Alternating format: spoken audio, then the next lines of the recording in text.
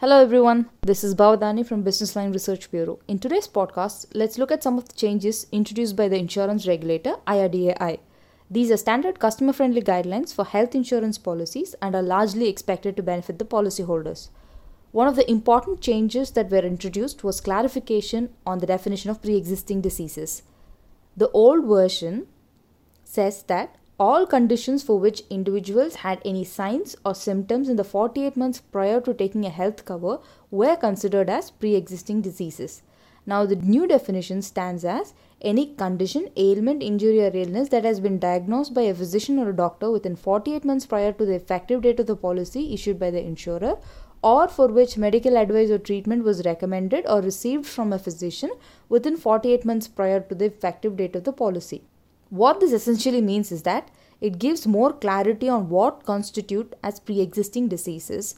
It also benefits those policyholders who could not be covered under a health policy before can now get a cover. Then comes changes in the proportionate deductions.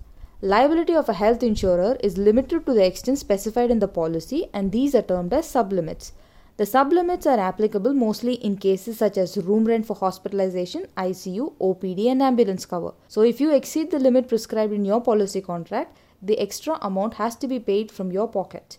This is best understood with an example. Say suppose you get hospitalized in a room with a rent of rupees 6,000 per day, but your policy only provides for room rent of rupees 4,000 a day. Higher room rent cost would mean cost of associated medical expenses will also be higher.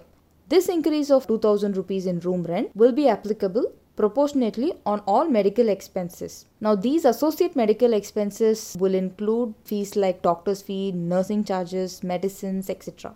This is applied in the ratio of room rent eligible to actual room rent. So if proportionate increase in medical expenses work out to be around 80,000 rupees and your total hospital bill works out to be 3 lakh and your sum insured is 3 lakh rupees only, then your insurer will settle only for 2.2 lakh as your claim. This proportionate deduction was previously left to the insurers to charge.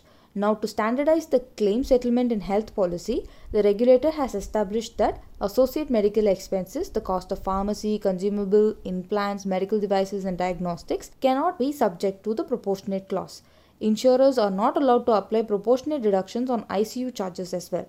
Another positive move by the regulator is that health policies sometimes get rejected on the grounds of non-disclosure of medical issues, even though the policyholders would have paid the premium for an extended period. This is because during the issuance of a policy, many are not aware of certain pre-existing conditions on the grounds of which insurers rejects the claim later. Therefore, the regulator has ruled that health insurers cannot contest claims citing non-disclosure by clients who have continued with their policies for 8 years. Now, this 8-year period of continuous premium payment, termed as a moratorium period, after the expiry of this 8 years, no health claim shall be contestable except for proven fraud and permanent exclusion specified in the policy contract. Another good step is that the regulator has widened the scope of health policy coverages. Previously, people with serious illnesses such as Alzheimer's and epilepsy were not given coverages under a health policy. Insurers now have to provide individuals with such diseases coverages under health policy. That is, treating diseases like Alzheimer's as a pre-existing condition and as a permanent exclusion. What it essentially means is that such individuals can be covered for other illnesses or for an accidents. Furthermore, health policies now provide cover for various illnesses including behavior and neurodevelopment disorders, genetic diseases and disorders, and cover for puberty and menopause related disorder as well. As per the new guidelines, modern treatments are also to be covered by a health policy. These modern treatments will include brain stimulation, oral chemotherapy, robotic surgery and stem cell therapy. The regulator has regularized waiting period as well. Waiting period is the time a policyholder has to wait before the insurer provides coverages. While the standard waiting period is for 30 days, the disease-specific waiting period varies with each insurer, normally in the range of 2 to 4 years. For older policies though, it could go beyond 4 years. The regulator has said that disease-specific waiting period cannot exceed beyond 4 years. Similarly, the waiting period for lifestyle-related illnesses such as hypertension and diabetes cannot exceed beyond 90 days. These are the major changes introduced by the insurance regulator, which came into effect on October 1st, 2020. Well, I hope you got an idea as to how your health policies will change.